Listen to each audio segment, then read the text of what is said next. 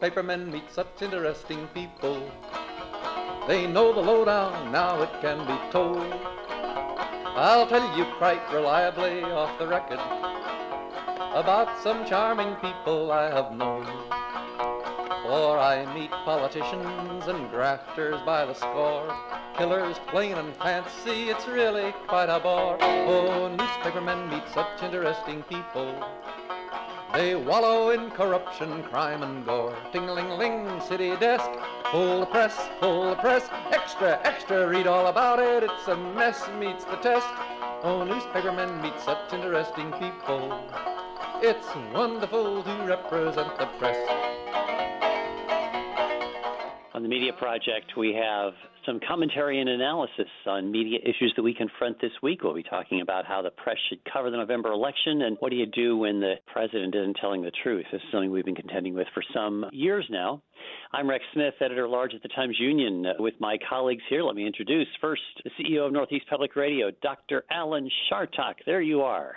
I'm here and I'm overworked. Well, I'm so sorry that you're overworked. Underworked is better, but overworked is a hard thing. Always. Rosemary Armeo is here, investigative journalist, editor, and professor. How are you? Thank you. I'm here. Thank you for having me. Absolutely. And Ira Festfeld is back, publisher emeritus of the Daily Freeman in Kingston, New York, and other affiliated publications. How you doing there? I'm doing all right, Rex. You know, for the last 5 months, I've been coming up to the studio every week, knocking on the door. There's nobody been there. Finally dawned on me you may be doing these things from remote. We've had to get by without you. Well, I want to sum up my opinion in the last 5 months. I agree with Rosemary. Yes, smart man. Okay. Well, then we'll ask Rosemary what to do about this. Here we are, about 90 days away from the election. We have what looks like it's going to be a remarkable, strange election coming up. Tell us what the media ought to be doing at this point. How are we handling election coverage, we broadly speaking? We're holding our breaths, waiting to see what happens, which is not a good thing. The best thing that I heard is about the AP, which has, of course, a national infrastructure, and they have gone to work looking at the election laws, procedures, history, weaknesses, and personality in all 50 states. That is going to be invaluable because we talk about a national presidential election, but of course it's really 50 separate elections, all with their different problems. So I think they're in good shape. The thing that's missing from us are two things, in my opinion. One is we are not explaining to people exactly what voting absentee, voting by mail, the fact that the president can confuse those two terms as if they're different and make people mixed up about that is telling. We need to be better educating people about election procedures. This is third world election coverage, by the way. That's what you have to do in places where voting is new. We have to do that here because in many ways the election this year is brand new. And we also need to be doing a lot more investigating on equipment and voting procedures. Who has made those machines? What kind of accuracy do they have? What kind of problems are there? I'm not seeing a lot of that, and I should be. So that's my opening gambit. Good prescription. Alan, what's your take on election coverage, campaign coverage, and so on so far? Well, I do think that Rosemary is onto something here, which is that it all revolves around Trump and what he thinks is good for him. And as we know, he attacks the press all the time. The press is the enemy of the people. And his outrageousness is, oh, well, I'm against voting by mail in Nevada, where I have more trouble, but not in Florida, where I have a better chance. Right. It's literally unbelievable. And our problem is that we tend to take him literally. So when he says something, the press covers it, and I get a lot of mail saying, why doesn't the press, this is a great one, why doesn't the press agree not to cover the president? And I get a lot of that. I get a lot of that. And I respond, I say, wait. This is a competitive game. There isn't one thing. I've learned that from Rex, who taught me that. There's not one thing called the press. And if one person doesn't show up, the other guys will beat his brains out or her brains out. Absolutely. Ira, how do you think? Yeah, well, I think education is a very important piece of what the media should be doing always, but certainly going forward. And not only on the items that Rosemary mentioned, but I pick up on what Ben Smith wrote about in the Times a week or so ago, explaining to people how the election results may not come down in their entirety on election night, and that you won't know who the next president is likely at 11 p.m. on election night, and that it could take a week or more for the results to come in, and that there's nothing wrong with that. They want to make sure they're counting the ballots accurately, and unfortunately, we live in such a impatient society that people are going to get agitated and presume the worst about what's going on with those results. I think part of the problem, or a big part of the problem, is that the people, and forgive me if this sounds more detrimental than I prefer, but a lot of the people who need this educating are not going to be reading and listening to the media outlets that are going to be doing the educating. And if they're going to stick with social media, and if they're going to stick with the far-right cable outlets, etc., they're not going to hear those stories, and they're not going to get educated. And I don't know what we can do about that. Well, I think you have a significant point there, that the peril here is with the president saying we're going to have the most inaccurate and fraudulent election in history. The threat isn't that we're not going to have a fair election. It's that a big chunk of voters are not going to accept the results as legitimate. And especially this is true if the president feels that he's going down, or if he might be ahead on election night and then Joe Biden ends up winning the election as a result of mail-in ballots. You could have a really difficult scenario, and we may well be sitting here in December bemoaning how we can cover this in a way that is fair and accurate while the president is attacking the coverage and attacking the election results. We could be, I think to Rosemary's original point, the educational function is so important now because people have to be told over and over, here's how voting is going to go. Here's what this year's election is going to be like. It reminds me so much of covering elections in newly emerging democracies where people don't know what to expect. They listen to leaders on different sides, different parties tell them different things about what to expect, and they're really literally in the dark. We're very much like that this year because it's going to be a really different election. You look even at the TV coverage. There's no more of this hype. We're going to be with you all night until all the results are in. They can't do that. What is election night coverage going to look like? They must be meeting about that right now, don't you think? I have a few thoughts about that. I think what's going to happen is, first of all, I am just one person who happens to think it's going to be a blowout. I think Trump is going to really lose this election very severely, which is what people ought to be planning for. You know, we've seen elections lost in Florida, hanging chads and the rest of it. But I do think that Trump has so much riding on this that there will be hell to pay, and that the press is going to have to cover all of that. But I think Trump's going to lose this election very badly. Not if any one of several scenarios occur, one being whether they start messing with the mail-in ballots. For example, if Trump is ahead of the vote on election night based on the returns, the traditional returns, but with a significant number of mail-in ballots to come. And if many of those mail-in ballots are Biden people and they start coming in, Trump and his people are going to yell foul. And we don't know what kind of crap they're going to pull before the election. You know, I heard commentators say this is going to be the mothers of dirty campaigns. So I agree with Alan. You know, in theory, it looks like Biden should win this and will win this in a landslide, but I think all bets are off, and I don't think any of us should be comfortable with that prediction. We will be facing as journalists some huge issues here because there's likely to be, I think, an October surprise from the Attorney General. You know, he will issue a report that seeks to undermine the Mueller probe and the original investigation into the president. We're going to have a tough time with the coverage of issues that could, in fact, influence the election. I think it's going to be a tumultuous election season coming up. It's true, and that could go both ways. I mean, there's a whole bunch of news about Trump that's coming out now, including an investigation into trying to tell his ambassador to get his golf course into this national thing. It was the British Open, what you're talking about. He wanted to be played in his Scotland course. And that is a clear, if it's true, a clear violation. And apparently his inspector generals were looking at that. And that's why the whole bunch of them have either gotten fired or resigning right now. I think as journalists we have to forget about the one event that will knock Trump out. He's proved over 4 years now almost that is not going to happen no matter how outrageous that single event. But Rosemary, it all adds up. One event, sure. My question is, how much do people follow, and what are journalists' responsibilities? This morning I was talking about the Russians. I mean, can you imagine that Putin and his people are all in the United States? We know this. We know it from our Trump's intelligence people. And yet, it is as if nothing is happening with the Russians. It's extraordinary to me. Here's the thing I've discovered over many years in journalism. What to us looks like a clear pattern, an unbelievably horrible pattern of behavior by the president, to many people who are not as addicted to the news and coverage as we are, they see it as, oh, one more thing. Now they're after him about this. Now they're hounding him on that. They see it as us pounding away, not on his constantly doing bad things. Which leads to a point that I see being discussed now, particularly in broadcast, where CNN, the most recent one was the anchor Brianna Keller. She's on during the day.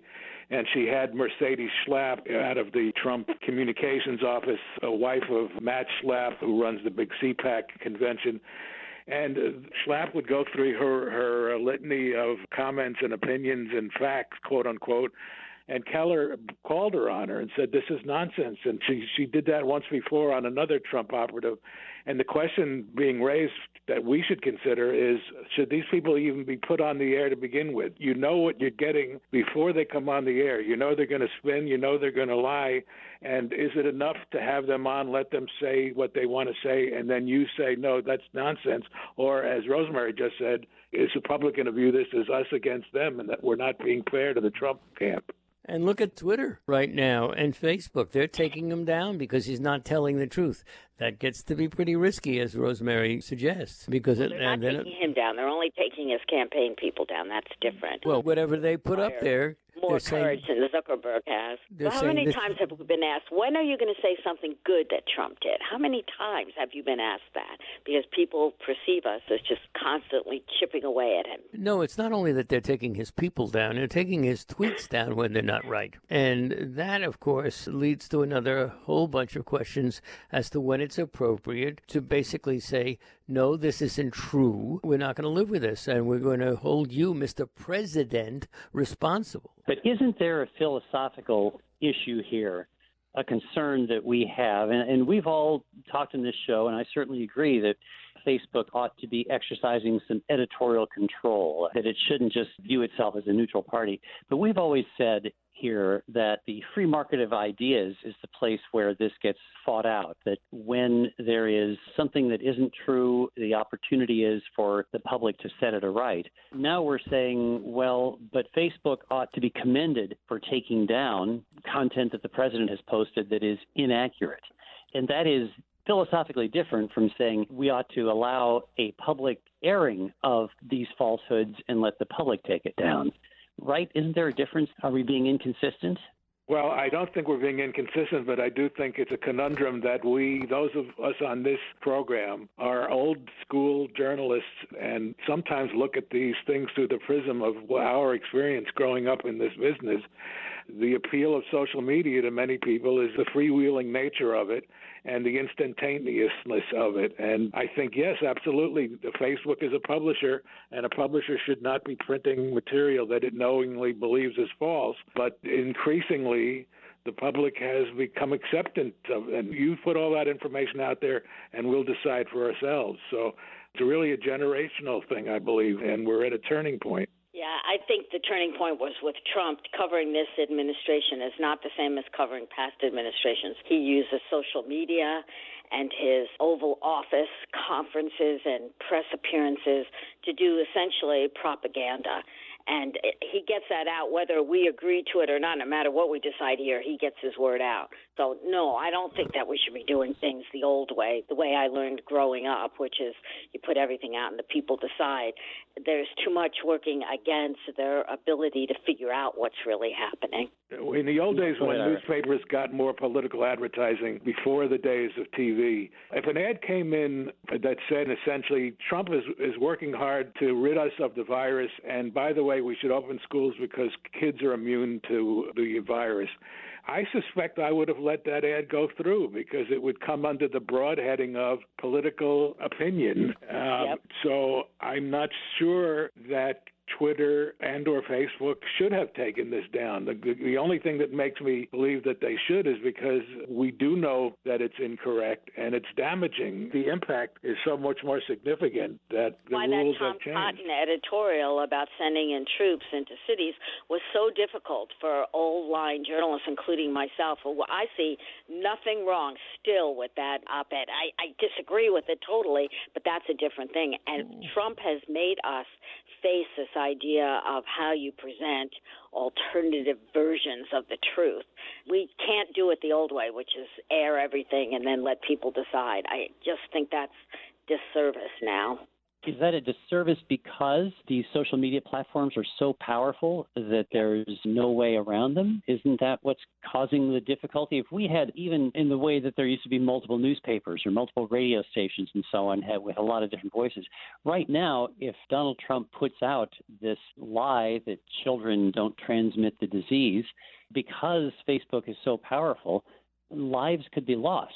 That's one of the reasons why the rules have to be different now, right? It isn't just social media, though, Rex. I mean, I blame Fox for a lot of this and Breitbart, the very powerful right-leaning press, which cares much more about views than about truth. That's part of it. The president has used his own powerful news-making apparatus to do the same thing. They're all working together against the traditional media. Kelly McEnany, I mean, my God, look at the power that she has when she gets up there and just uses taxpayer-supported communication to be a campaign manager. That's what she is. What can we do, though, as individual journalists, or what can citizens do about media outlets, powerful media outlets, you talk about Fox News, that in effect manufacture controversies? I'm taken by this one that we've heard about now recently about Fox News is putting out the notion that Joe Biden is afraid to debate President Trump, that he's trying to get out of the debates, which is flat out untrue, but it has been Breitbart and Rush Limbaugh and Fox News all over the place about Biden's trying to get out of the debates. This is not true. Biden has agreed to 3 debates. So far, Donald Trump has accepted none. So what do you do about that, though? What do you do if you're covering politics and you have powerful media outlets that really have no regard for the truth? Well, if you're looking at CNN, for example, they now regularly do what I've done from the beginning, but they now regularly say, they don't use the lie word, but they say factually inaccurate and all the rest. So some media are just saying he's lying, he's not telling the truth. I mean, I don't know what else you can do. You can't do anything else. I mean, the media that you're talking about, and that's much of the media, if you're watching Fox, the odds are you're not watching anything else. You may also be looking at right-wing social media, but you're not looking at CNN. And if you accidentally trip over CNN, you likely won't believe what CNN said. Ira, there are a lot of people in the middle. I mean, you're exactly right. If you're a dyed-in-the-wool Republican, conservative, you watch Fox and you probably don't watch much else. On the other hand, if you are, a suburban mom or one of those people, those are the people who are up for grabs. And so we can't throw everybody into this. They only watch one or the other group, because an awful lot of people watch CNN. And by the way, I get regular mail as the head of WAMC from people who say you're not conservative enough. You need to consider this or that. I mean, what else can you do except write to them and tell them what you think? I don't know that Alan is right that there are so many in the middle. It seems that that's a pretty small number of folks. I think the ratings show that Fox and MSNBC dominate CNN in the ratings. They're all doing much better than they used to, but CNN is viewed as the middle ground. And again, the people on the right who want to believe that what Fox is saying, that Biden doesn't want to debate, are not turning into CNN to hear otherwise. A blowout election in this country is 5%, 3%, right. 2%. And I'm telling you, just the people who are watching CNN, if you're right about that, Ira, become the people in the middle. You go to MSNBC if you want one thing, and you go to Fox if you want the other. But I do believe that when we see the numbers shifting the way they are in the polls, Some people are changing, and those are the purples. Let's bear in mind, as we were pointing out last week, though, that the number one show on television is still broadcast, is the ABC World News Tonight with David Muir. So let's bear in mind that we pay a lot of attention to the cable channels because we are news junkies, but broadcast down the middle, what people would call curated news, remains tremendously popular in this country. That's actually good news, I think. You know, there was a lot of cheering this past week because of a terrific, tough interview with the president done by Jonathan Swan of Axios. A printed journalist, by the way. A print journalist who came through with the kind of tough questioning in a sit-down with the president, on camera, of course, that a lot of these highly compensated anchors have not done. But not many people will actually see that. Not many people whose votes are really up for grabs will have a chance to see John Swan really holding the president's feet to the fire for his inaccuracy, which brings us back to why all the media outlets need to be really paying attention to how they cover this election. Not many people are seeing it because it was on HBO and it's at a relatively inconvenient time, but the YouTube viewership and, the use of the clips elsewhere has made it a very widely viewed interview. I think the sad thing is that interview and the one that Chris Wallace did a couple of weeks ago are the exceptions and not the rule. There are a lot of journalists, particularly broadcast journalists, who ought to be looking at themselves in the mirror. I mean, they're also the ones who should be asking tough questions. What Swan did was excellent, but it should be the norm. Trump is a very difficult interview. He is in your face. He's a bully. He's blustering. He lies with aplomb. He's a very difficult interview. And Swan himself earlier failed in an interview with Trump. He was rolled over.